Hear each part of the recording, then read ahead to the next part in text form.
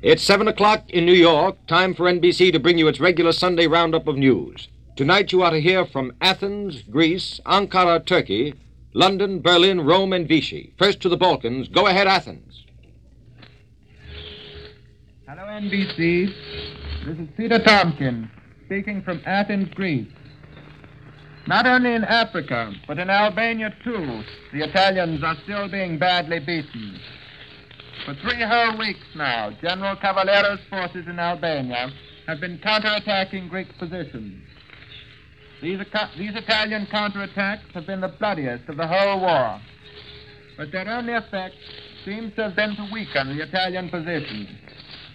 The Italians have been throwing more and more men into the battle every day, and where are they now? They've made no gains, and they've lost an incredible number of men. If anything, they are worse off now than they were before. The biggest of these attacks was the one launched by the Italians the night before last in the central sector north of Klissura. Time after time, Italian forces attacked the Greek line. Each time they were picked out by the Greek artillery and butchered, even before they got underway. Then, as they advanced, they were caught between the crossfire of Greek machine guns and rapid-fire rifles. The Italians wavered and retreated, followed by the Greek artillery unit, which tore them to pieces. Behind them, the Italians left many dead and wounded. Each time they gained nothing. Often they lost ground. Then, in order to stem the steady advance of the Greeks, Cavaliero resorted to a new tactic. Heavy rains had swollen the rivers south of Berat, flooding the more or less level ground. Still, more Italian forces were brought up, backed by mechanized units, tanks, and armored cars. The night before last, by cover of night, with only the light of the half moon, the Italians launched a terrific attack. The Greek outposts soon noticed that something was up. At first, they thought it was merely Italian reconnaissance patrols. The Greek cavalry, charging through the semi-darkness, discovered that what they were running into was more like a division than a patrol of Italians. Greek soldiers all round jumped up from their tents and ready-made shelters. In no time at all, they were pouring machine gun bullets into the Italians. I don't know if you've ever seen a night battle, but to me, it is one of the most amazing sights of warfare.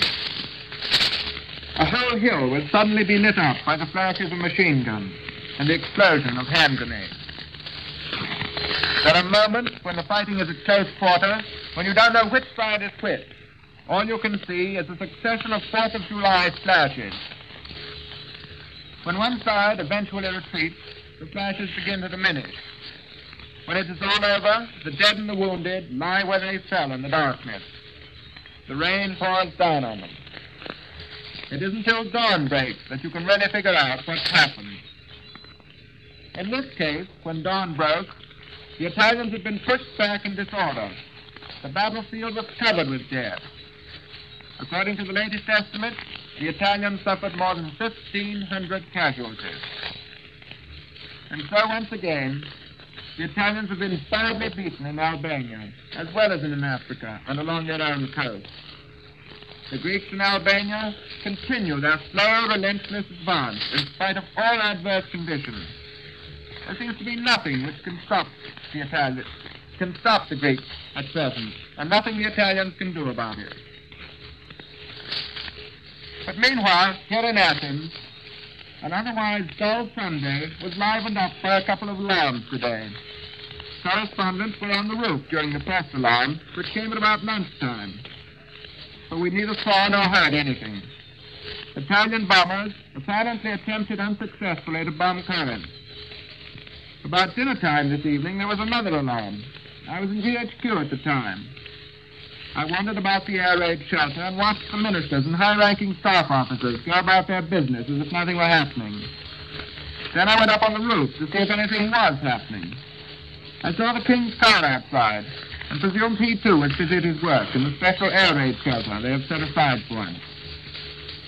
Up on the roof, the moon kept coming in and out of the clouds. But again I saw and heard A single thing. Absolutely nothing. We now return you to the NBC in New York. Another report from the Balkans comes to us from our reporter in Turkey. Go ahead, Ankara. Hello, NBC. This is Martin Agronsky calling from Ankara, Turkey. Once more, the nerve war, the war of rumor and counter-rumor is in full swing in the Balkans. This time it's Bulgaria. Reports are pouring into Istanbul that the Germans are moving troops openly into Bulgaria. And though there is no information here in the Turkish capital that this is correct, there is completely authentic confirmation of the news of German soldiers in civilian clothes. The famous Nazi tourists are increasing in number in Bulgaria every day. 2 weeks ago, I reported to you that the Nazi tourists in Bulgaria already numbered 6,000 men. Today, their number is estimated at over 10,000. The system of radio telephone posts in Bulgaria along the Bulgarian-Romanian frontier, which I also told you then had been started, is reported now to be completely finished. The Bulgarian airports, which I told you then were being directed by German specialists, are now practically under 100% Nazi control, with expert ground staffs and airplane mechanics who were recruited in the past few days from among the Nazi tourists, who surprisingly showed up all ready to work. In Romania, the steady infiltration of German troops has continued without let-up. Reliable information places the number of German divisions in Romania now at 20.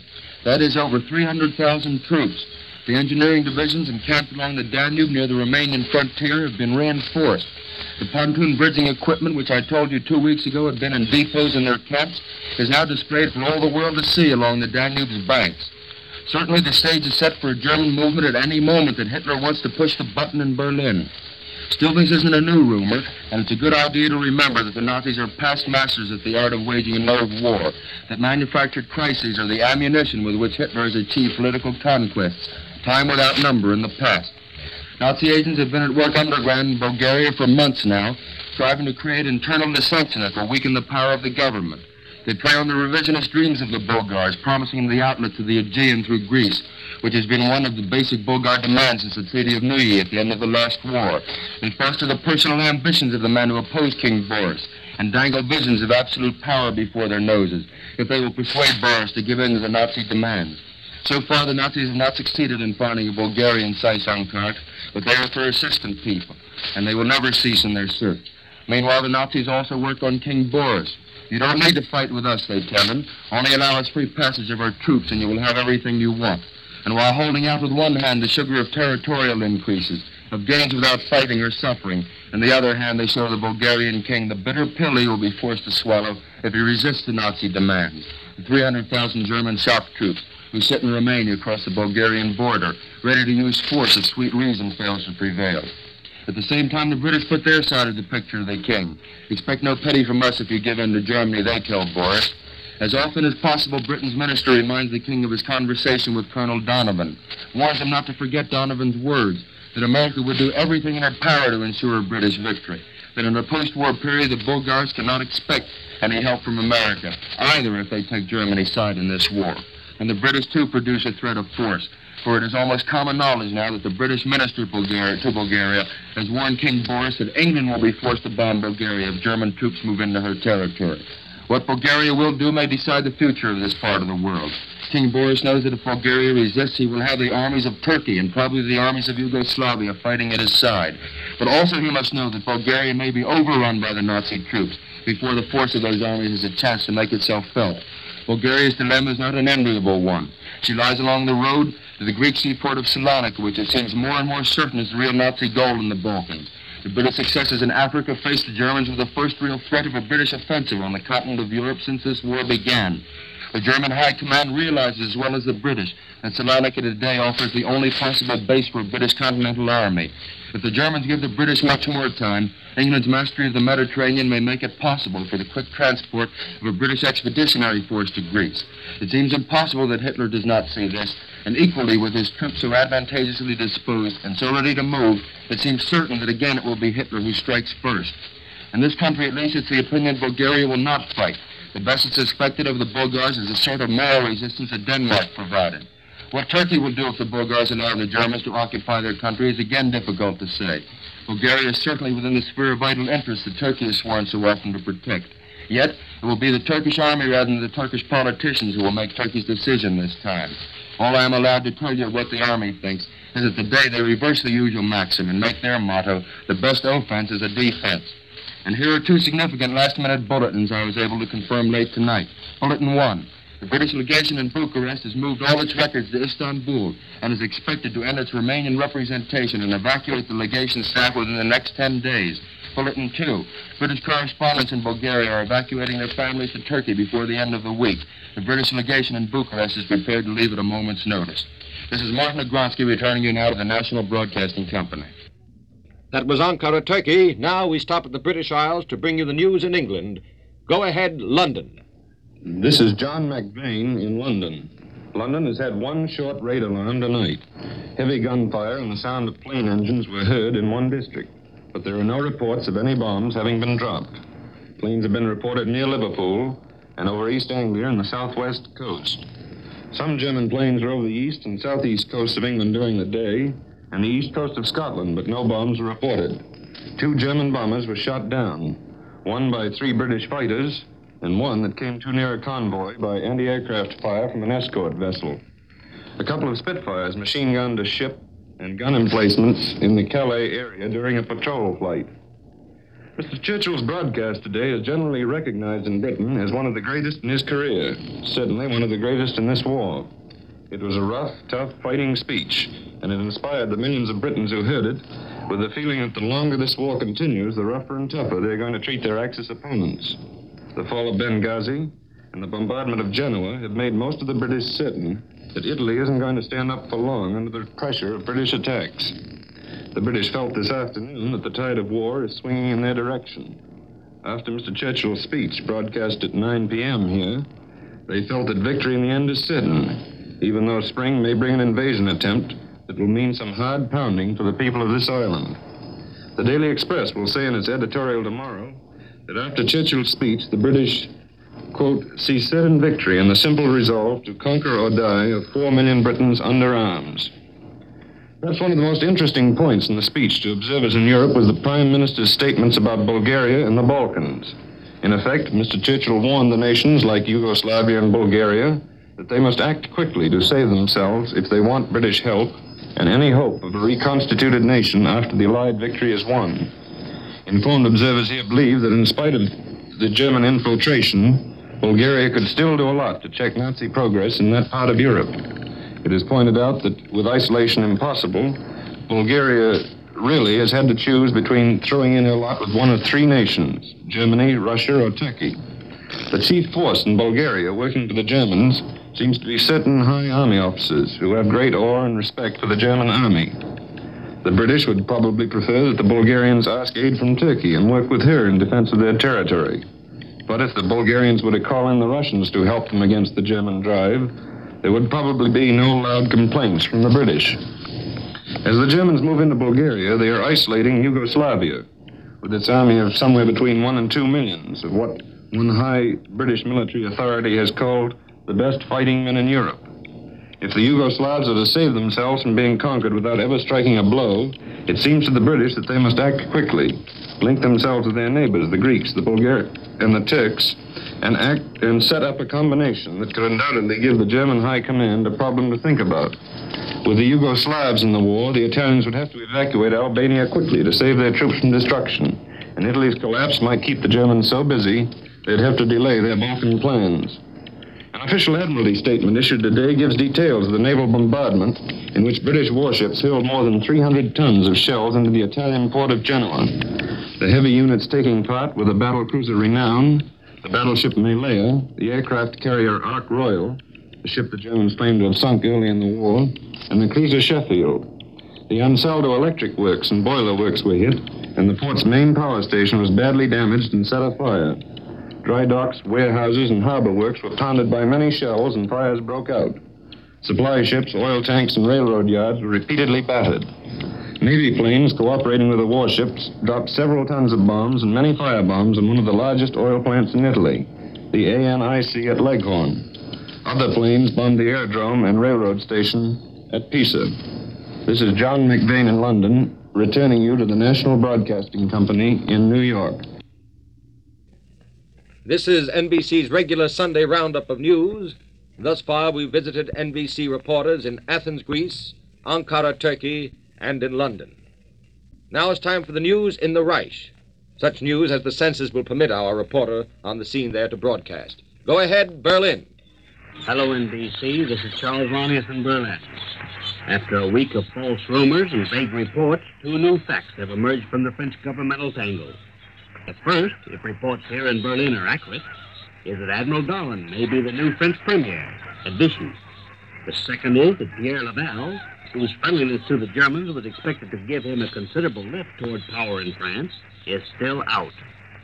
And the latest story from Vichy is that the new cabinet may be formed around Admiral Darlan tomorrow. The French admiral, who, among other things, was reported to have flown to Africa with Marshal Petain, to have resigned from the Navy, and to have acted merely as a go-between for Vichy and the Paris groups, was a dark horse. But it's considered practically certain here that he will now take over the leadership of the Vichy government.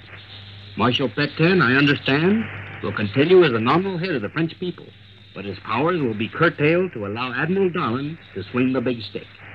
Darlan, unlike Laval, has never shown any pro-German tendencies. But on the other hand, he is said to be anti-English. So, in the view of the refusal of Laval to accept another cabinet post under Petain, the selection of Darlan as a man to run the beleaguered Vichy affair would seem to be a compromise. But if my sources here are correct, his selection for the post is by no means a final solution for France. Another French military man who may have a place in the new cabinet is General Hunsinger, who first came into the eyes of the world as one of the signers of the armistice with Germany and Italy. Just what his role in the new setup will be isn't clear, but well-informed German sources say he'll be in the line tomorrow when the portfolios are passed out. This afternoon, he and Marshal Petain attended a memorial service in Vichy for members of the military academy of Saint-Cyr who were killed in action. Later, the old marshal took a long walk alone in the Vichy Park. The German radio tonight branded the reports of rioting and disorder in Vichy as untrue. All is quiet in Vichy, according to the Germans. An odd reflection to the topsy-turvy French mix-up appears tonight in the German newspaper Lokalanzeiger. A German writer claims that the famous Reims Cathedral really isn't French style at all, but is actually German style.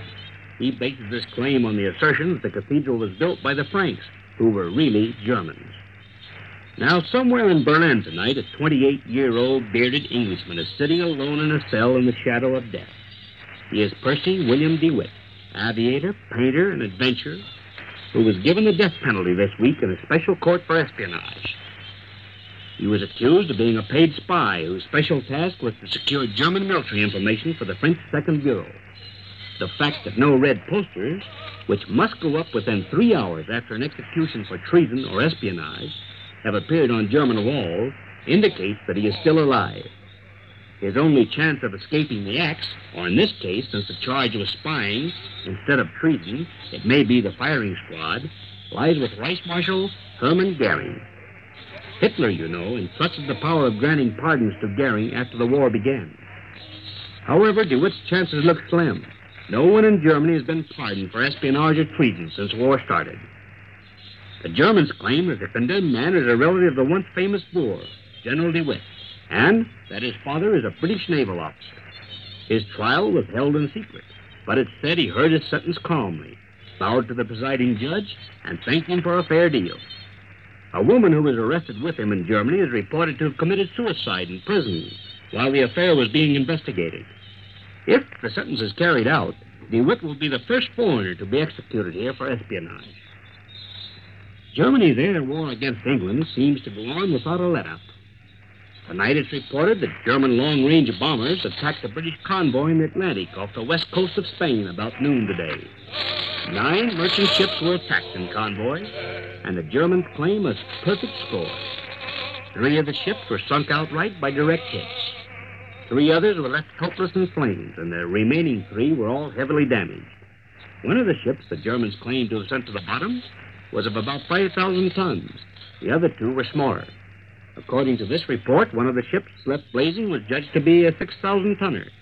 The big German bombers, modeled on the lines of American flying fortresses, are said to have dived low and used their machine cannons on the ships. Earlier, it was reported that a British plane which attacked a German minesweeper flotilla off the Norwegian coast was hit by anti-aircraft fire from the boat.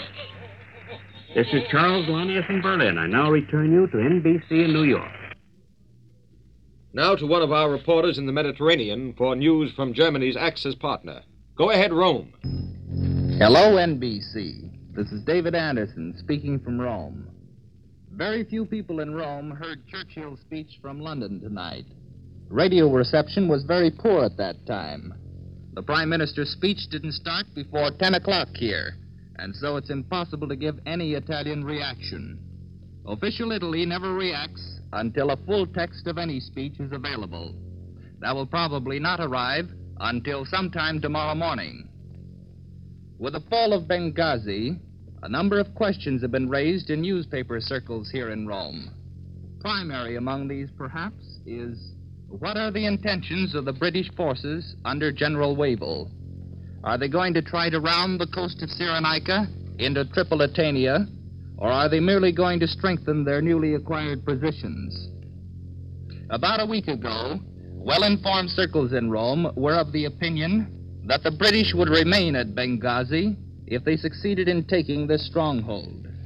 It was felt that any advance into Tripolitania would spread out the forces of General Wavell too much, and the risks of defeat from a combined Axis force would be too great. The Italians all along have been claiming that the British were working themselves into a very vulnerable position. The British supply problem will, they say, be one of the hardest to meet.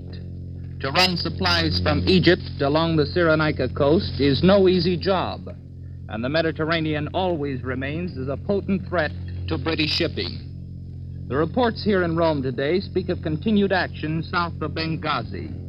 Whether this means that the British are going to attempt to take the whole of Cyrenaica or continue their drive toward Tripoli is more than can be said here tonight. The Italians are still pointing out that Giribub stands as an Italian oasis in the desert.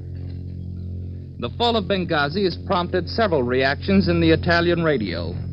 Rome Radio today has been pointing out that the Italians are taking everything the British have to offer. They say it took the combined efforts of the British Navy, Army, and Air Force to accomplish their present successes.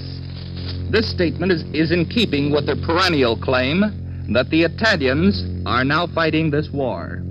They point out that the only real military action is now taking place in North Africa, Albania, and in the Mediterranean between British and Italian forces. But, Rome Radio says, we are proud of the part allotted to us. There is no confirmation available in Rome tonight of the British claim to the capture of General Bergonzoli. Some of you will recall that his capture was assumed after the fall of Bardia. But according to current reports, he escaped in a boat to Benghazi. Neither is there any further news of the purported meeting between the two Axis dictators and representatives of the Spanish government. The Italian Riviera is currently mentioned as the possible meeting place. But, as all meetings involving the two Axis heads, there will be no announcements made until after the meeting. The passage of the Lease and Lend Bill by the House of Representatives was given anything but a warm reception here in Rome. On the other hand, ex-Governor Landon's speech before the Senate Foreign Relations Committee was taken as a sign of distinct opposition to the passage of the bill. This morning, the last Requiem Mass was recited for the late Pontiff, Pius XI. Cardinal Schuster, the Archbishop of Milan, officiated at the solemn Mass, held near the tomb of the late Pope in the grotto of St. Peter's. The effective role of propaganda in a war has never been denied, and the Italians are taking full advantage of this. At present, they are presenting radio broadcasts in 23 different languages. Primary among these is the English, and over 2 hours a day are devoted to English news broadcasts and news commentators. This is David Anderson returning you now to NBC in New York. That was Rome. Now to our reporter in unoccupied France. Go ahead, Vichy. Hello, NBC. This is Paul Larson on NBC. As is the case yesterday and has been the case ever since July when foreign correspondents took interest in D.C., things are calm and normal as usual. Nothing more sensational than a chimney fire and the collapse of a stone balcony has occurred in the past 24 hours. But that balcony accident might have caused an accident had anyone been under or on it. But not even that happened in a town where, according to foreign rumors, rioting and trouble is supposed to be going on. This morning, Marshal Pétain attended service at Saint-Louis Church in homage to French cadets of the Saint-Cyr Military Academy who lost their life in this and the last war. In the afternoon, Madame la Maréchale attended a benefit concert in D.C., Casino Theater, which was packed by a decisively calm and at times almost lethargic audience. The Marshal himself did not go to the concert. On this first spring-like Sunday, he preferred a short drive in the country sunshine. But the United States Ambassador, Admiral Lay, went to the concert with Mrs. Lay. As people streamed out in a steady flow afterward, two big cars only waited at the entrance. One belonged to Madame la Maréchale, the other to Admiral Lay. Both cars, by the way, were of well-known American make. The only important event of the day was expected, but hardly for today. Foreign Affairs Minister Flandin's letter to the Marshal relinquishing his post was officially released. At the same time, the Marshal's letter accepting Mr. Flandin's resignation was also announced. Everyone here expected Flandin's departure, but well-informed circles opined that it would come together with the resignation of the entire cabinet prior to a general reshuffle. As matters now stand, Admiral Darlan, as was intimated before, becomes Foreign Affairs Minister. He keeps his place as Minister of the Navy and becomes Vice Premier. This is the first time in 12 months that one man holds three important cabinet posts at one and the same time. Monsieur Edouard Daladier a year ago, and until the Norway crisis in March, was Premier, Minister of Foreign Affairs, and Minister of the National Defense. Consequently, Admiral Darlan's importance in the government is perhaps even greater than was Vice Premier Pierre Laval's. Of course, no official decree yet designates Darlan as heir apparent or successor to the Marshal, as was the case for Laval. But this discrepancy may still be made up for, however, through some special decree from the Marshal. Concerning the lease and loan bill just voted by the House in Washington, considerable interest has been aroused over here.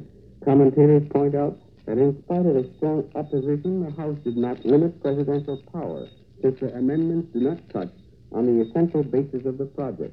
The vote passed on the Dirksen motion is regarded here as the result of a surprise vote, which only the absence of a large number of voters rendered possible.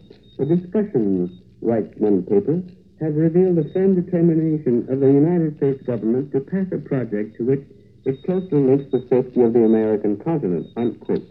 The future will show to what degree, and in one matter, the position taken by the United States will influence a European war, writes another commentator. But France must and cannot do otherwise than observe in silence. And he concludes, nevertheless, France has a right to feel towards the United States the gratitude due for the aid to her population, unquote. And other papers announced the expected arrival of the Red Cross ship Cold Harbor with 1,000 tons of condensed milk, medicine for the hospitals, 2 tons of vitamins, and 25 tons of children's clothing. Well, there's been a lot of talk about camps recently, of refugee camps for the impecunious foreigners in France. And speaking of camps, we learned that all French boys reaching the age of 20 will pass 8 months in youth camps. Only the physically inept will be exempted, with 2 to 5 years imprisonment and 1,000 francs fine for slackers or those who aid them. Which little detail reminds me of a number of professional football players in Marseille and thereabouts who found a way of being exempted from military service during the war. Well, a ruling was passed recently by official football tycoons to the effect that if these men were physically inapt to serve their country in times of need, they are equally inapt today to exert physical and remunerative occupations. Consequently, and henceforth, are they barred from playing professional football. This is Paul Larson on NBC, returning you to New York. This has been NBC's regular Sunday evening news roundup, reporting tonight from Athens, Greece, Ankara, Turkey, London, Berlin, Rome, and Vichy in unoccupied France. This is the National Broadcasting Company.